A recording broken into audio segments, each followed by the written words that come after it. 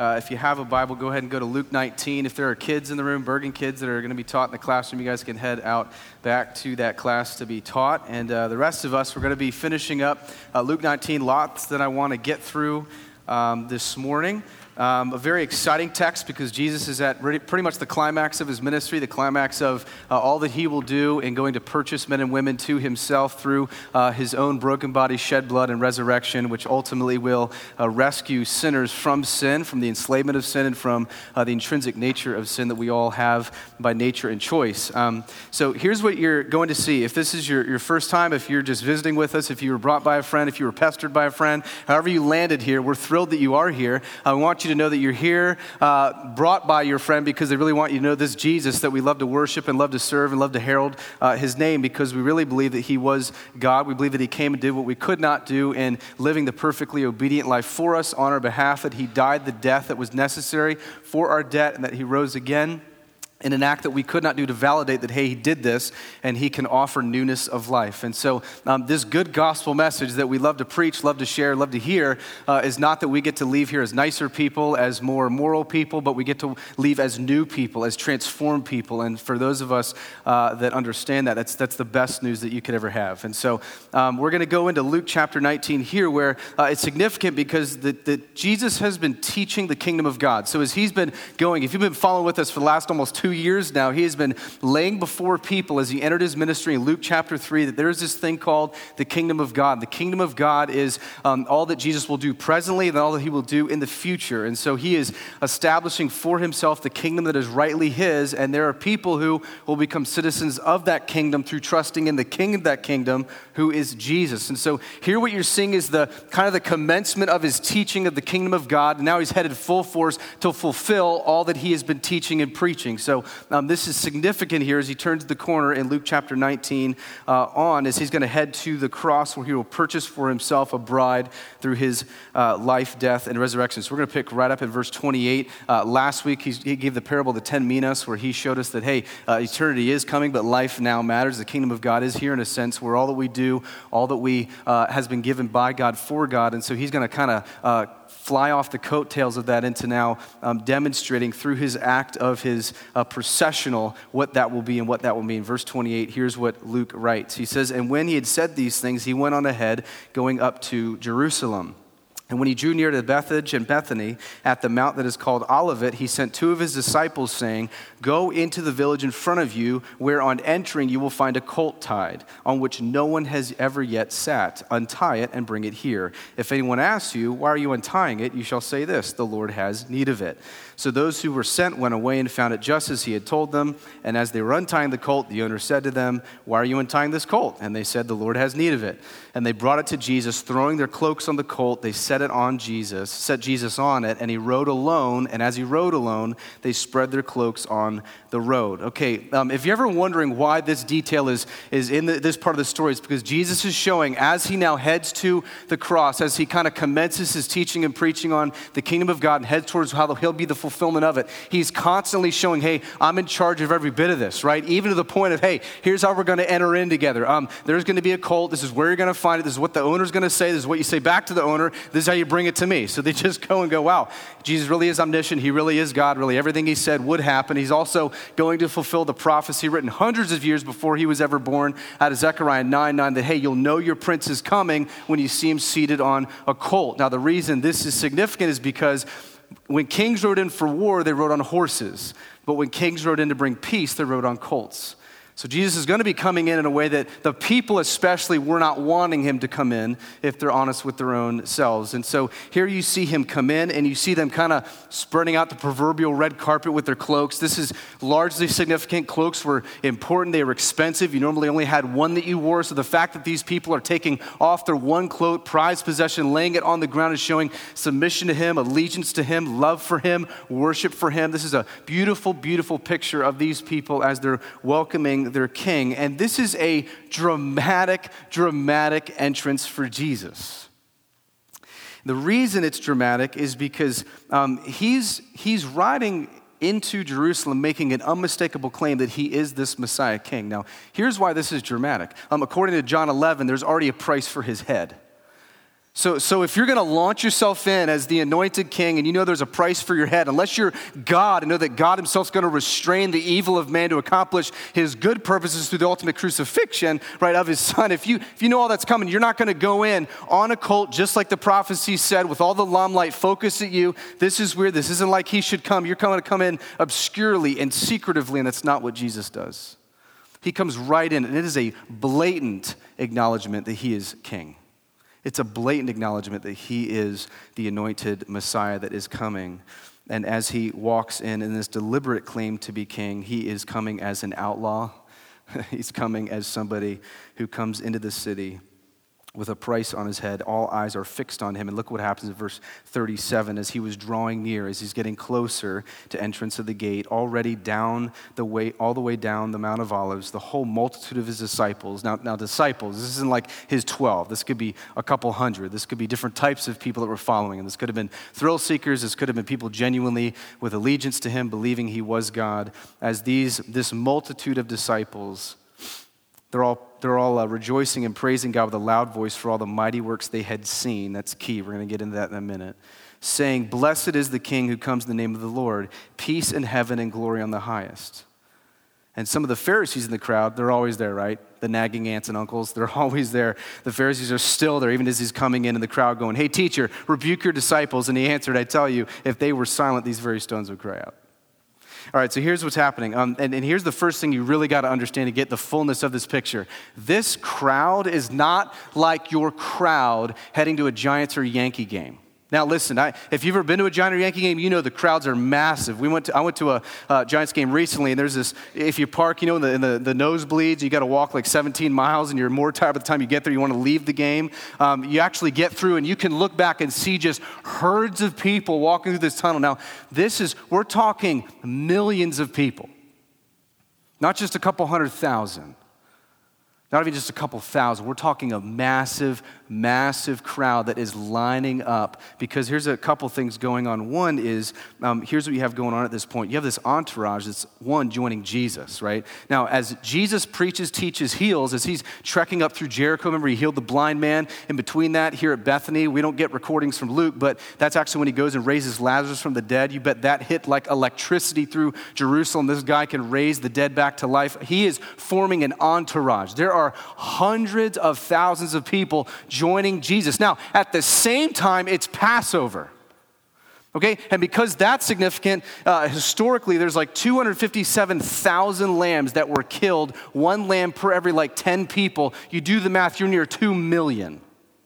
So you've got this entourage with Jesus from the south, these people coming through the east gate for the Passover, a couple million, all colliding together, getting ready to welcome Jesus as their king and participate in the Passover. I mean, phenomenal, tremendous, weighty moment as the ransomer, the Passover lamb himself is entering in. You've got all these people coming together and they're coming to welcome Jesus. So that's what you got to picture in your head here.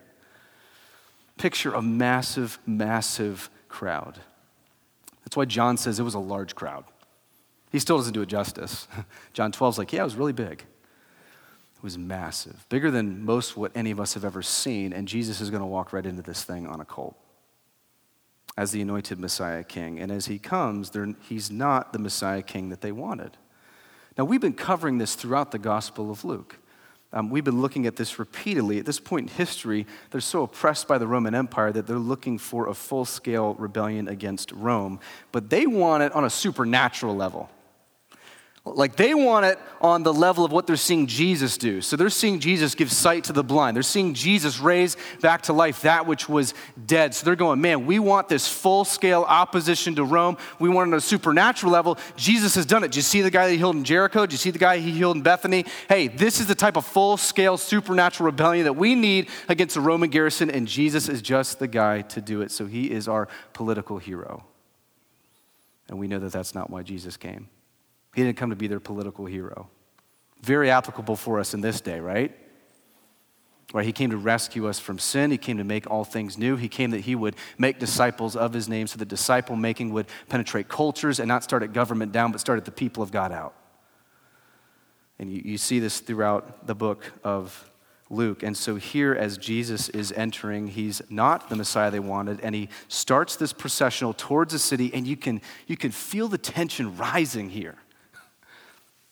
I mean, all of this in Luke has been building up to this point. Everything has been just bubbling and building. You can feel the tension. He's about to make his grand entrance. You have God in the flesh. You have miraculous virgin birth. You have him performing miracles. You have him giving sight to the blind, raising the dead to life. You have him giving grace to the outcast and the lonely. You have him humbling the self-righteous, going after the religious elite. You have him calming the storms and waves. He's authority over the cosmos. He is finally here. And what's he entering in on but a colt?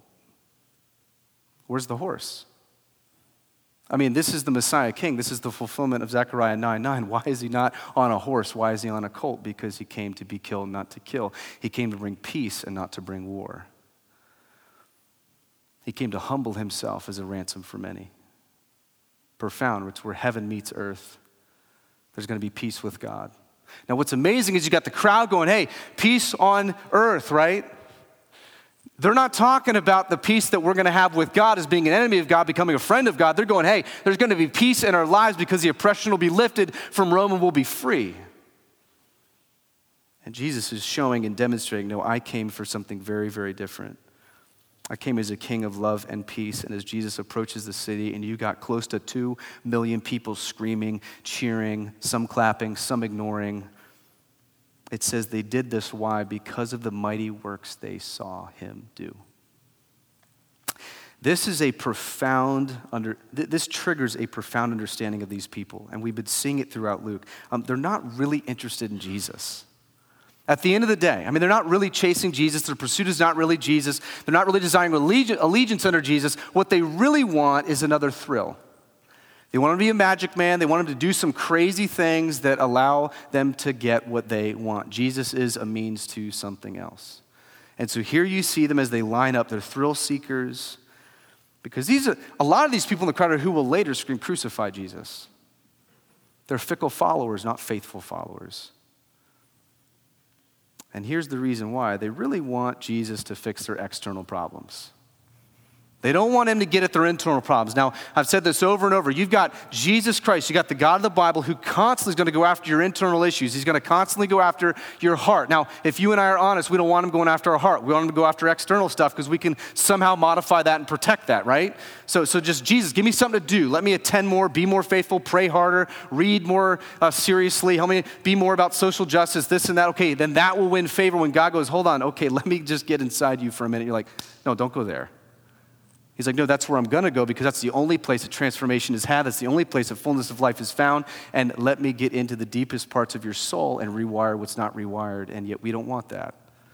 We want him just to keep us externally okay. These people wanted external change, not internal transformation.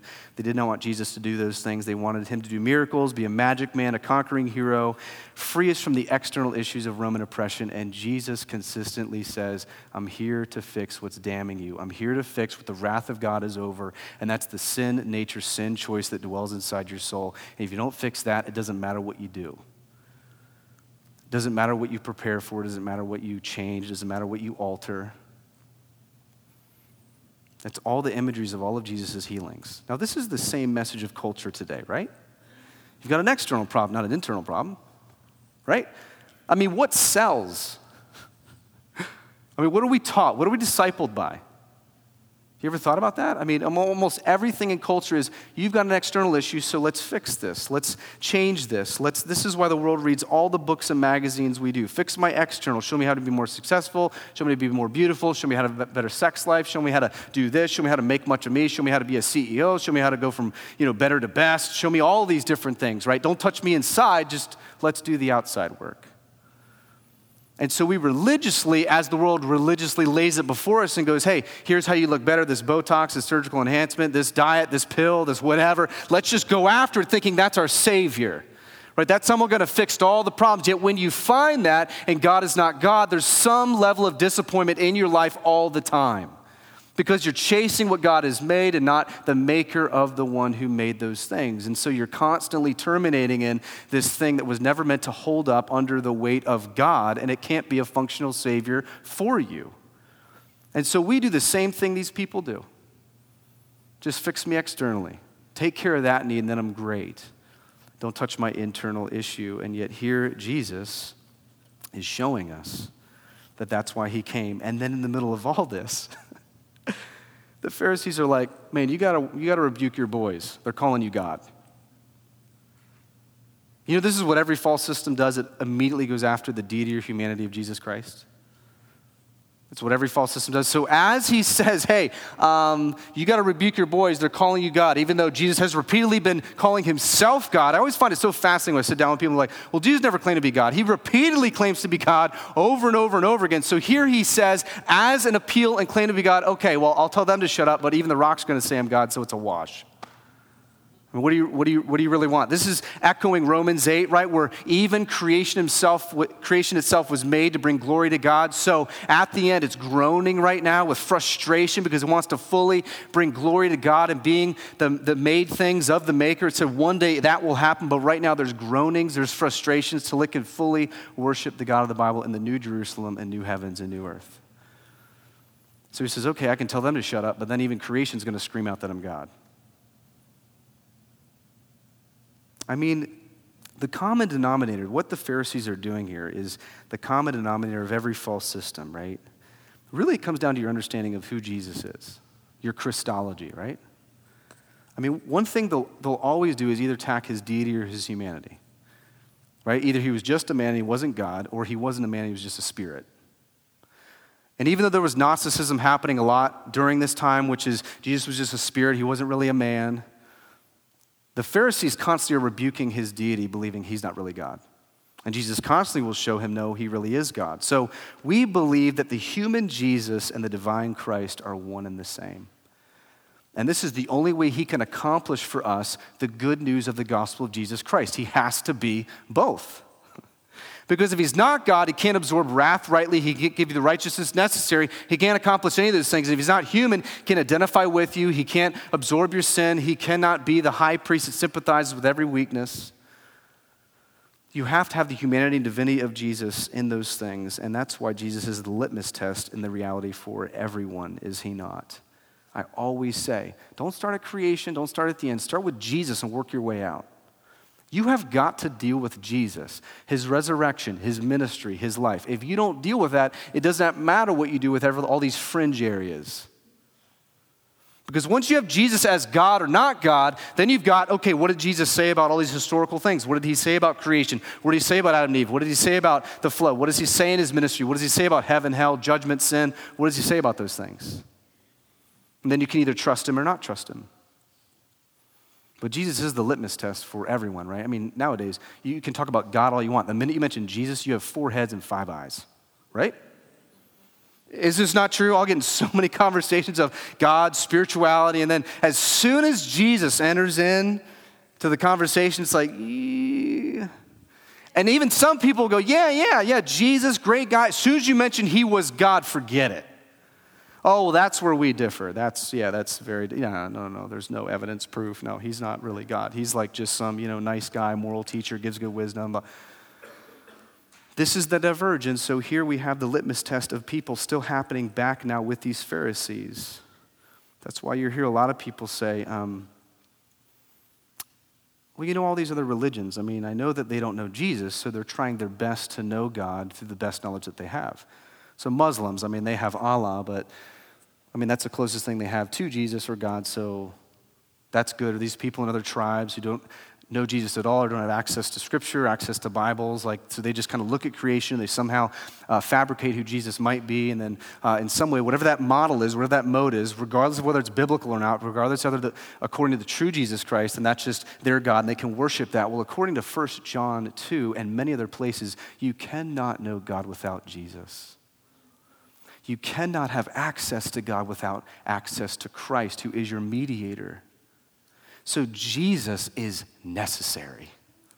I mean, Jesus Christ, who we're looking at, in this gospel is necessary. That's why I've been saying, you have got to read this gospel, see this gospel, sit under this gospel in a way where you're going, I am looking into the God-man, Jesus Christ, and you have to do something with him. You can't leave here indifferent. You can't leave here just curious. You eventually have to come to a place where you say, he is God or he's not God. He has his claims or he doesn't have his claims, and then you have to deal with it in your soul and do the heart work, because otherwise you're just living an illusion.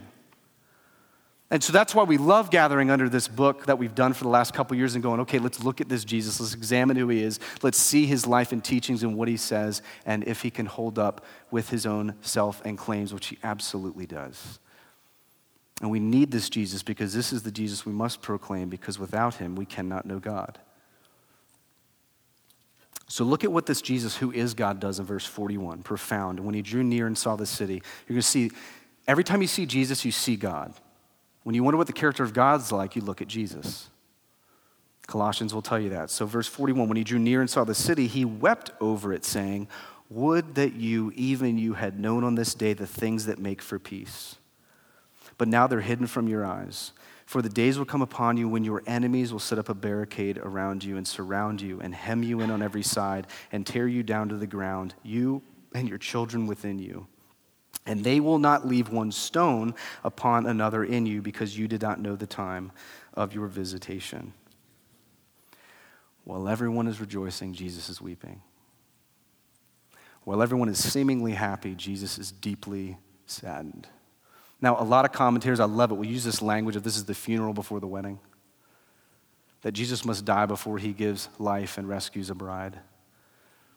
That's really what you're seeing here, is Jesus is weeping, preparing for his funeral. Now, to give us a cool picture of this, when I took my trip to Israel, one of my favorite things was standing on the Mount of Olives and looking down towards this east gate. I have a picture that I wanted you guys to see of it, and this is kind of the Dome of Rock, that's the Temple Mount, and then right in front of it, right below it, you'll see the East Gate, which is the Ottomans actually sealed up in 1540, but you can see how there's a cemetery in front of it. And I want to tell you a unique story before I get into this text. As you're standing on the Mount of Olives, this is kind of the view that you're looking at as you look over the city, and the Ottomans come in, and everybody knows the prophecies of this Jewish Messiah that will come and rescue a people for himself, and they know that he will likely, it says in Zechariah, after he ascends and splits the Mount of Olives in half, he'll enter through the east. So most people believe, even as Jesus is walking through this east gate in his processional, he's foreshadowing his future return where he'll walk through this same gate. So you'll notice it's sealed up, and you'll notice there's a cemetery in front of it. Well,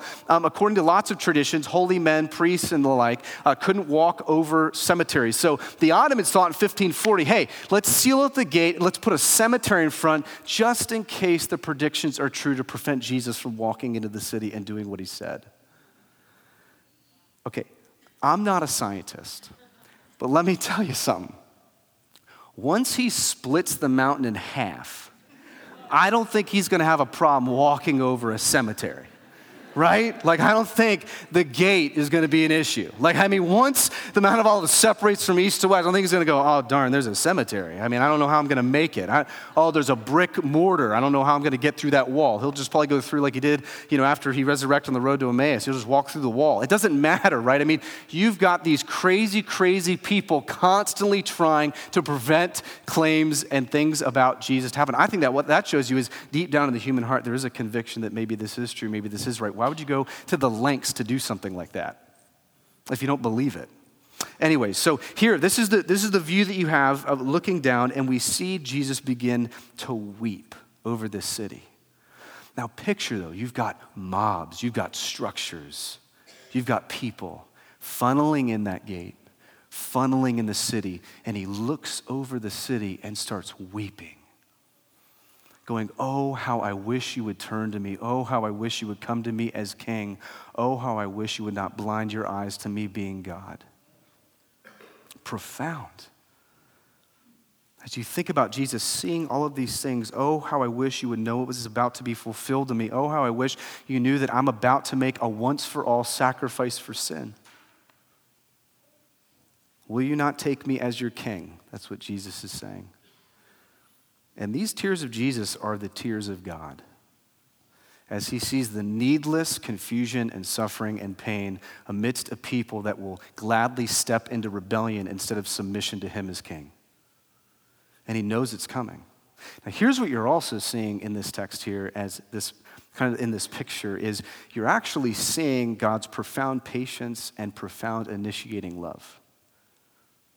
Every time I read this text, I don't know about you, it's profound to me that he stops on his way down, looks over the city, is grieved and starts to weep, full well knowing the men and women who are awaiting him that will crucify him, drive nails through his feet, thorns into his brow, whip his back, pull flesh off of it, spit at him, mock him, jeer at him. You know why that's profound? It's God chasing us down in our sin out of his love.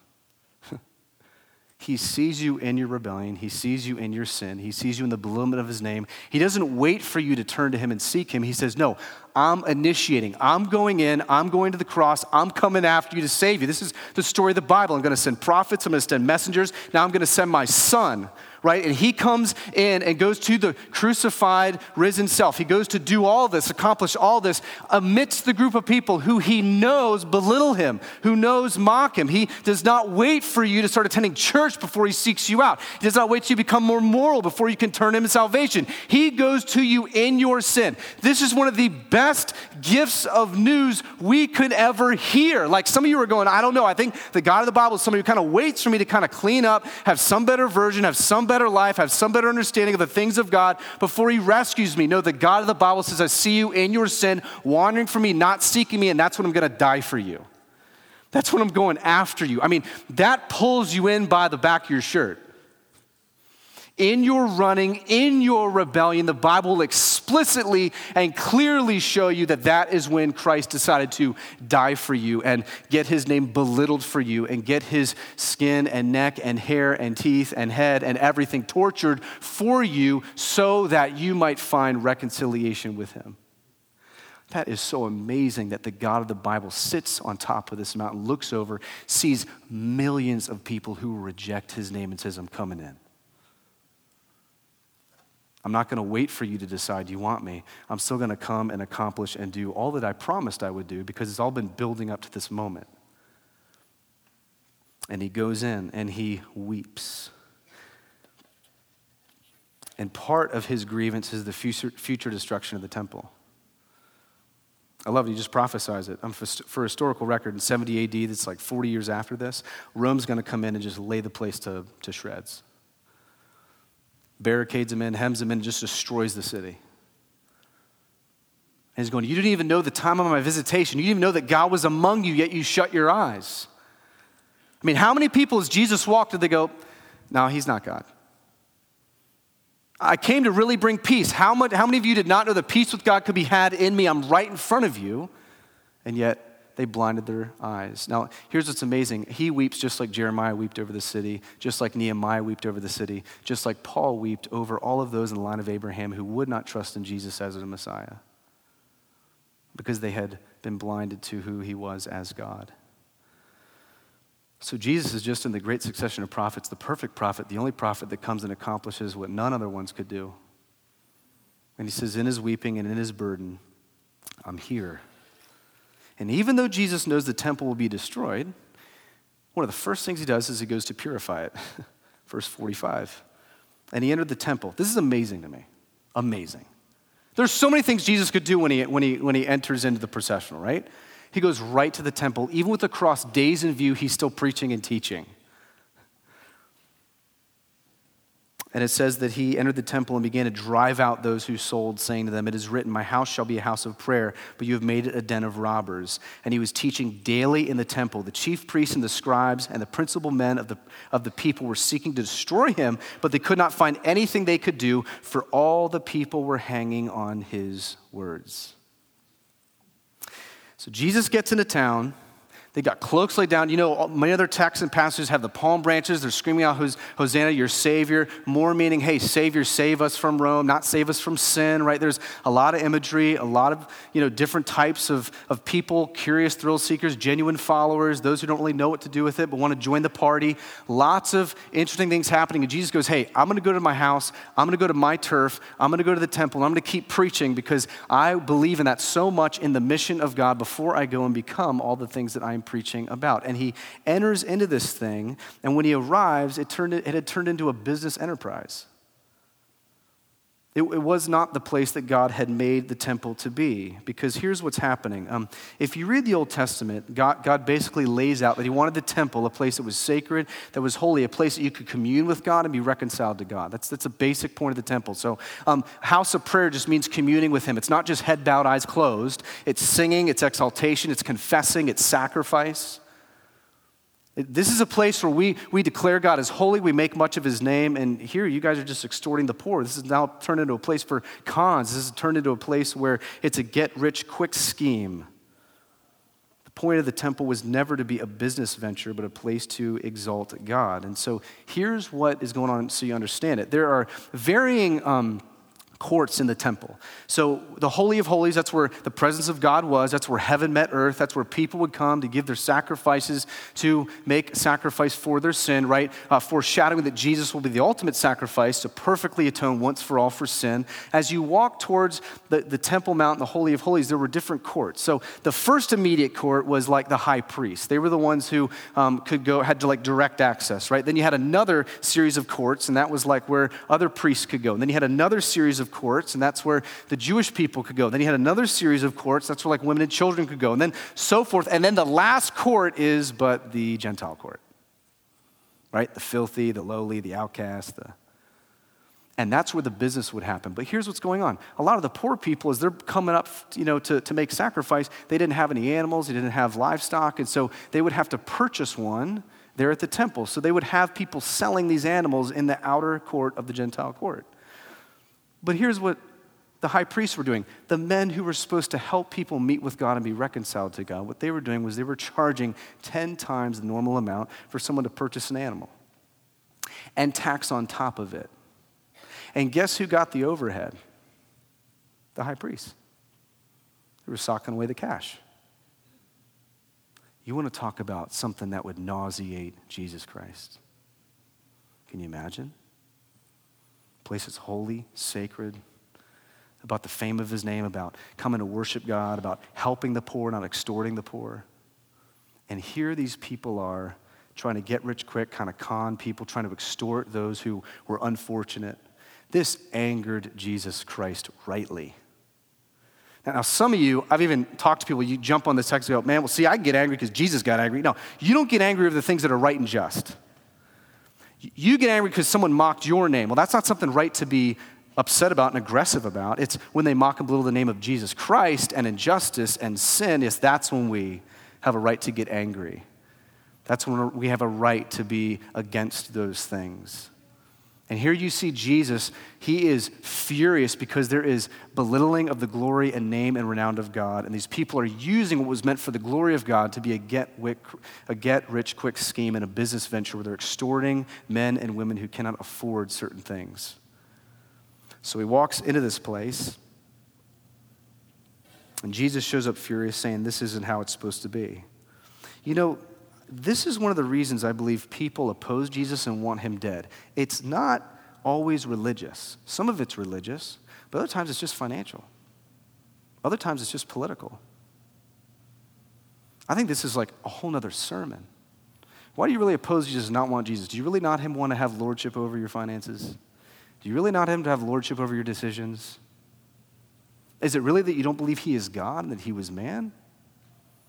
What is it that's really preventing you from entering into glad submission to Jesus Christ? And here we see Jesus, amidst all of this, he's not a coward. He plants himself right in the temple and keeps preaching and teaching. He plants himself right there so people can meet God and learn about God, the whole reason the temple existed. So he purifies it, he cleans it out, then he gets up in the pulpit, and man, I'd love to hear that sermon. I mean, wouldn't you love to hear that sermon? As soon as he throws out the den of robbers, understand, Jesus, as he comes in and calls home turf, every time I come across this text, I'm going, okay, if he's not God, how does he shut this whole operation down with no resistance, no fight, no rebuke? We're not talking 3 or 4 people, we're talking thousands. It's Passover, and he comes in one swoop and goes, hey, all you guys get out, and they run out with their tail between their legs. How do you do that if you don't have divine authority? How do you do that if there's some sense of trembling in your soul? Everybody gets out, shuts the whole thing down, gets up and starts preaching and teaching. Going, this is not what it's supposed to be. This is God flexing his glory in the incarnation of Jesus Christ. He loves to do it. He is not weak. Our God is not weak. I feel like we have just so perverted what Jesus Christ even looks like.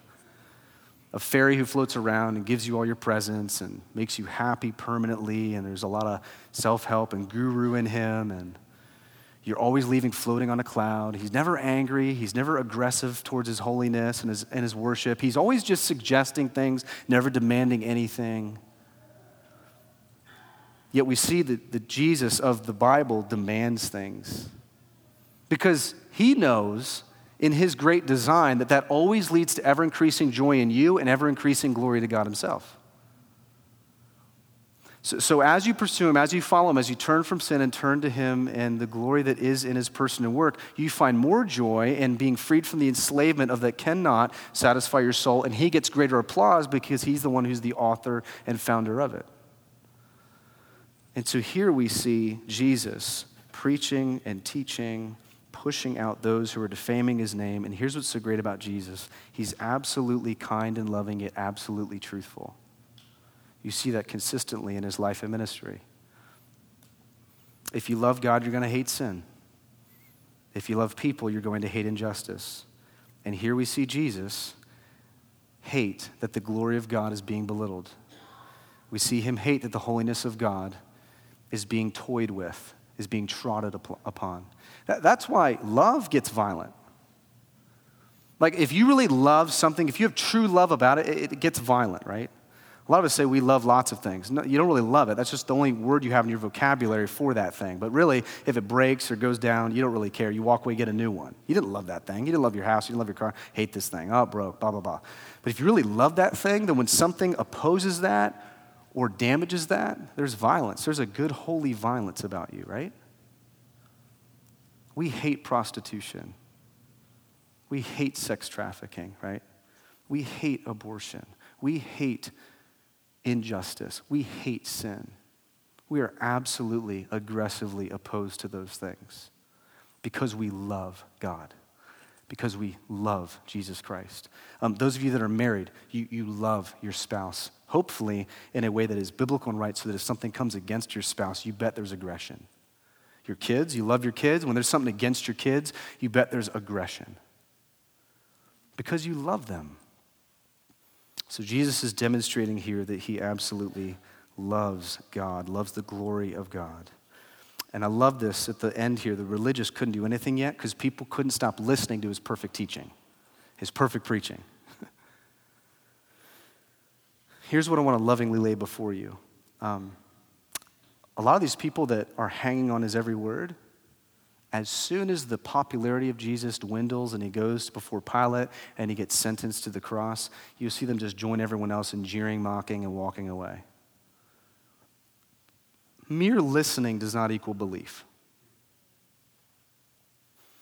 Some of you come and you just listen. And look, praise God you're here, but mere listening does not equal belief. Like what God's hope for you is that you would hear the word of God, and like the prophet Ezekiel gets up and goes, hey, the word of God has gone out, you must do something now. So the conversion happens when we actually hear the truth laid before us, our heart responds in obedience, responds in repentance, we turn and we walk in more joyful, glad submission to the King under his great kingship and great care. Some of us, I'm telling you, I'm so afraid for you because all you do is come and listen and leave. There's no change, there's no transformation, there's no difference, there's no submission to his allegiance. It's just, I love coming because it's just so cool. I love hearing good thoughts and cute sentences and interesting wisdom. And that all means nothing if you leave here unchanged. It needs to become personal. It needs to be you face to face with the Jesus who is speaking.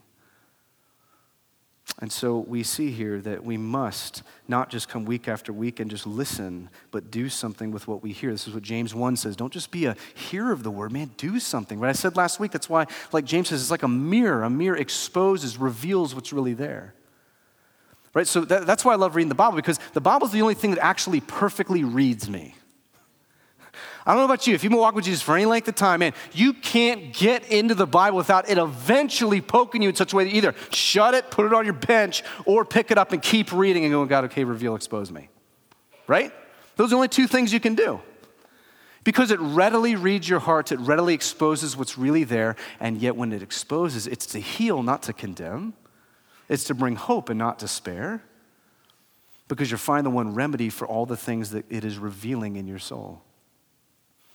Profound, profound things. I want to close this out with just 3 different questions we see from the characters of this text. Because what you're seeing behind the shadows here is Jesus calling us to his kingship through his weeping and through his warning. So the first question I just want to ask is, maybe some of us, just like these people, accept Jesus with the appearance of him being king, but he's not really. Maybe some of you, you don't really want him as king. You don't really want him as your authority. You don't really want him as your allegiance. What you really want is him as your co-pilot who just offers suggestions. Okay, Jesus, I'll sit here. I'm available for your suggestions on heaven, hell, sin, salvation, wrath, and eternity. But man, I'll let you know when it's my turn. And then I'll let you know when it's your turn. And then I'll let you know, I'll judge you based upon the things that you said, and I'll let you know when, we kind of come to a good agreement, and yeah, I'll take the theories and the claims that you have, then I'll take it with my own finite wisdom, even though you made my brain that's thinking about this wisdom that you think through and made and fabricated and formed, right? But hey, let's put you in the appropriate place. Let's let you sit shotgun in my car. You're not touching the wheel. You're not driving. You're not in authority. I'm not getting in the back seat. Actually, get in the trunk. And then every time I have an issue, why don't you get out and help me? Offer me suggestions. Jesus Christ is not a God who offers suggestions.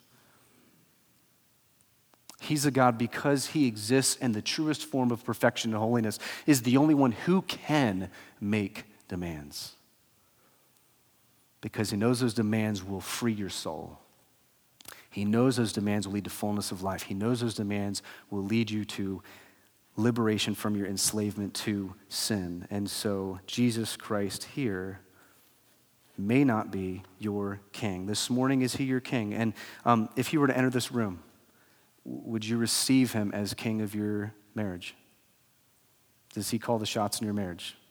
How you're called to love your wife as life Christ loves the church, and how you're supposed to love and submit to your husband as Jesus does to his Father. Do you believe that? Is he king of your finances, of your wallet? Is he the one who makes decisions in the family? Is he king of your decision making? What decides relationships? What decides wisdom? What decides what I will do and what I will not do? What decides what sin I will love and enjoy and what sin I won't love and enjoy? There should be none, right? But that's how we walk through this.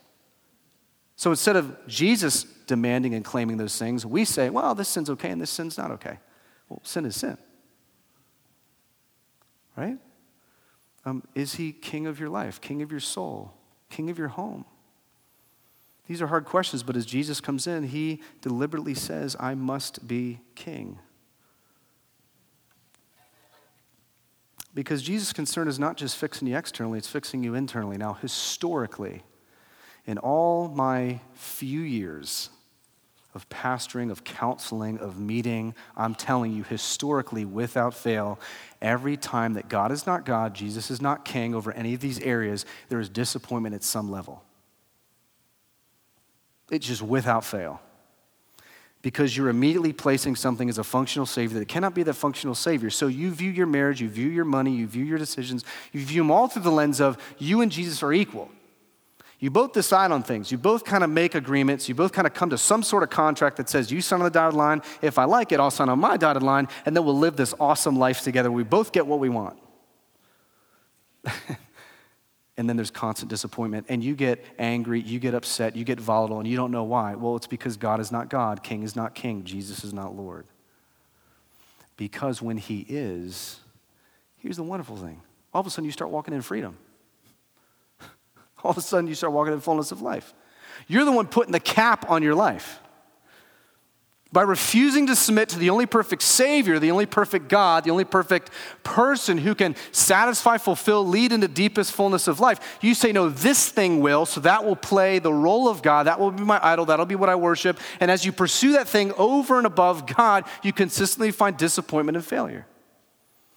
So in marriage, we've said this all the time, when you view that your spouse is your king, well, let me let you know they can't hold up under that.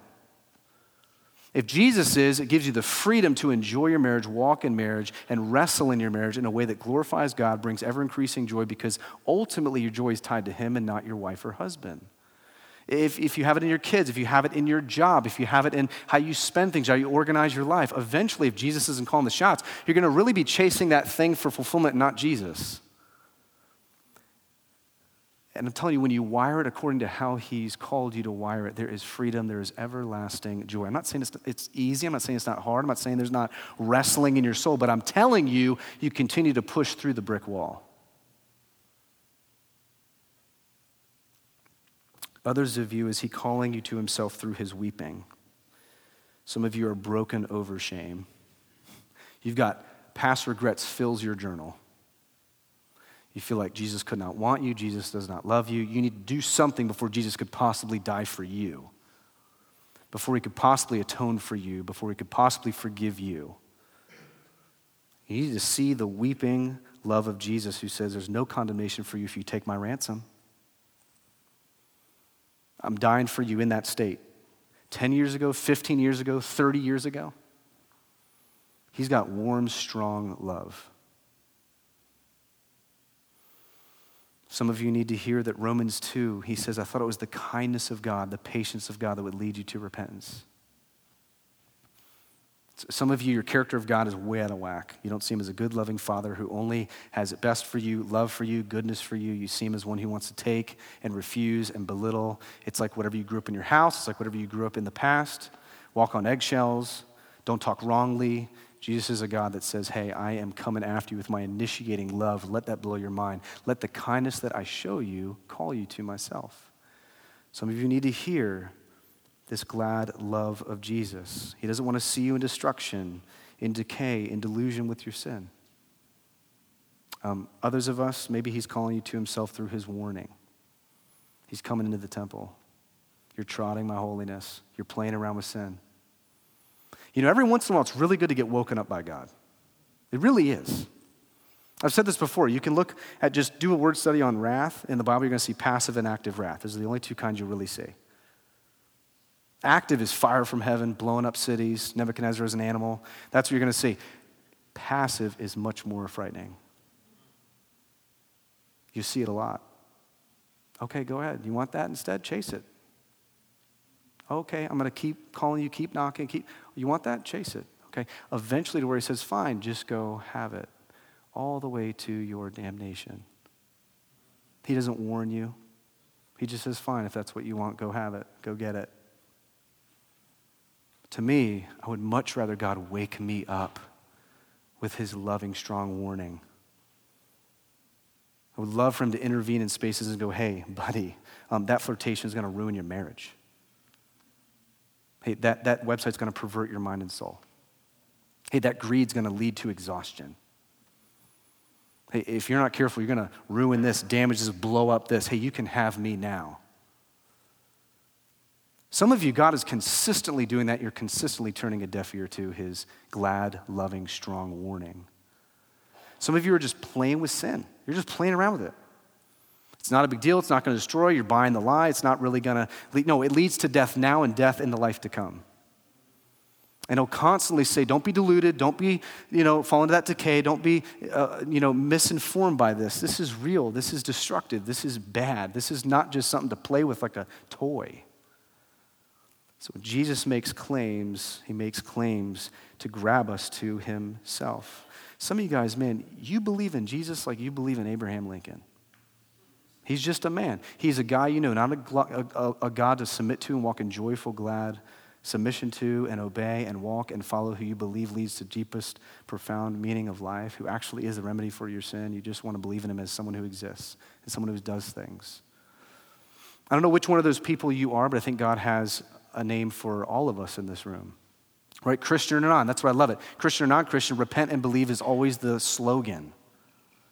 Man, today, wandering, failing, repent and believe the good news of the gospel. Not a Christian enemy of God, become a friend of God by repenting of sin and turning to him as your king, whether through his weeping or his warning.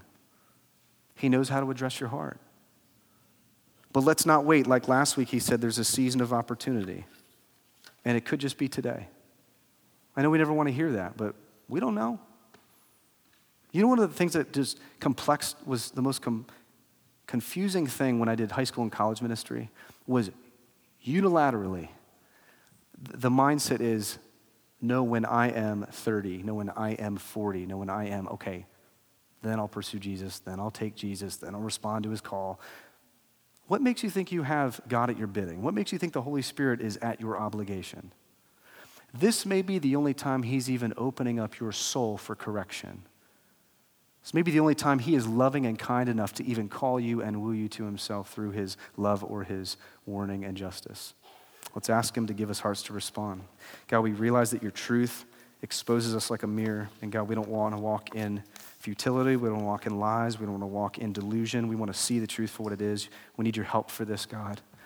We don't want to hear Jeremiah, Nehemiah, Jesus himself, Paul, weeping and pleading over the people to see with clear eyes who you are, God. We need your help to do that. Would you open our eyes to that today? God, would you show us the places in our life where we need to hand over keys, where we need to hand over wallets, where we need to hand over submission, where we need to hand over decisions, where we need to hand over who knows what. God, help us to believe that you, King of all of that, is where life is found. God, we know that the enemy, your adversary, knows the word better than anyone and uses it to pervert the minds of unbelievers and believers. God, would you protect our minds even now from deception? Protect our minds even now from putting off what we shouldn't put off. To confess right now where we need to confess and not put it off. To make the hard decisions where we need to make hard decisions. God, I pray that some in this room would see your unrelenting, divine, aggressive love that is violent for your people, that went to a cross and broke his body and shed his blood and rose again so that those with the deepest of secret shame and sin could be brought into newness of life and reconciliation with God. God, would you get at the hearts of those who are in glad rebellion, glad opposition? Would you warn them? Would your justice stand in front of them? Wouldn't that bring them to a place of repentance and faith?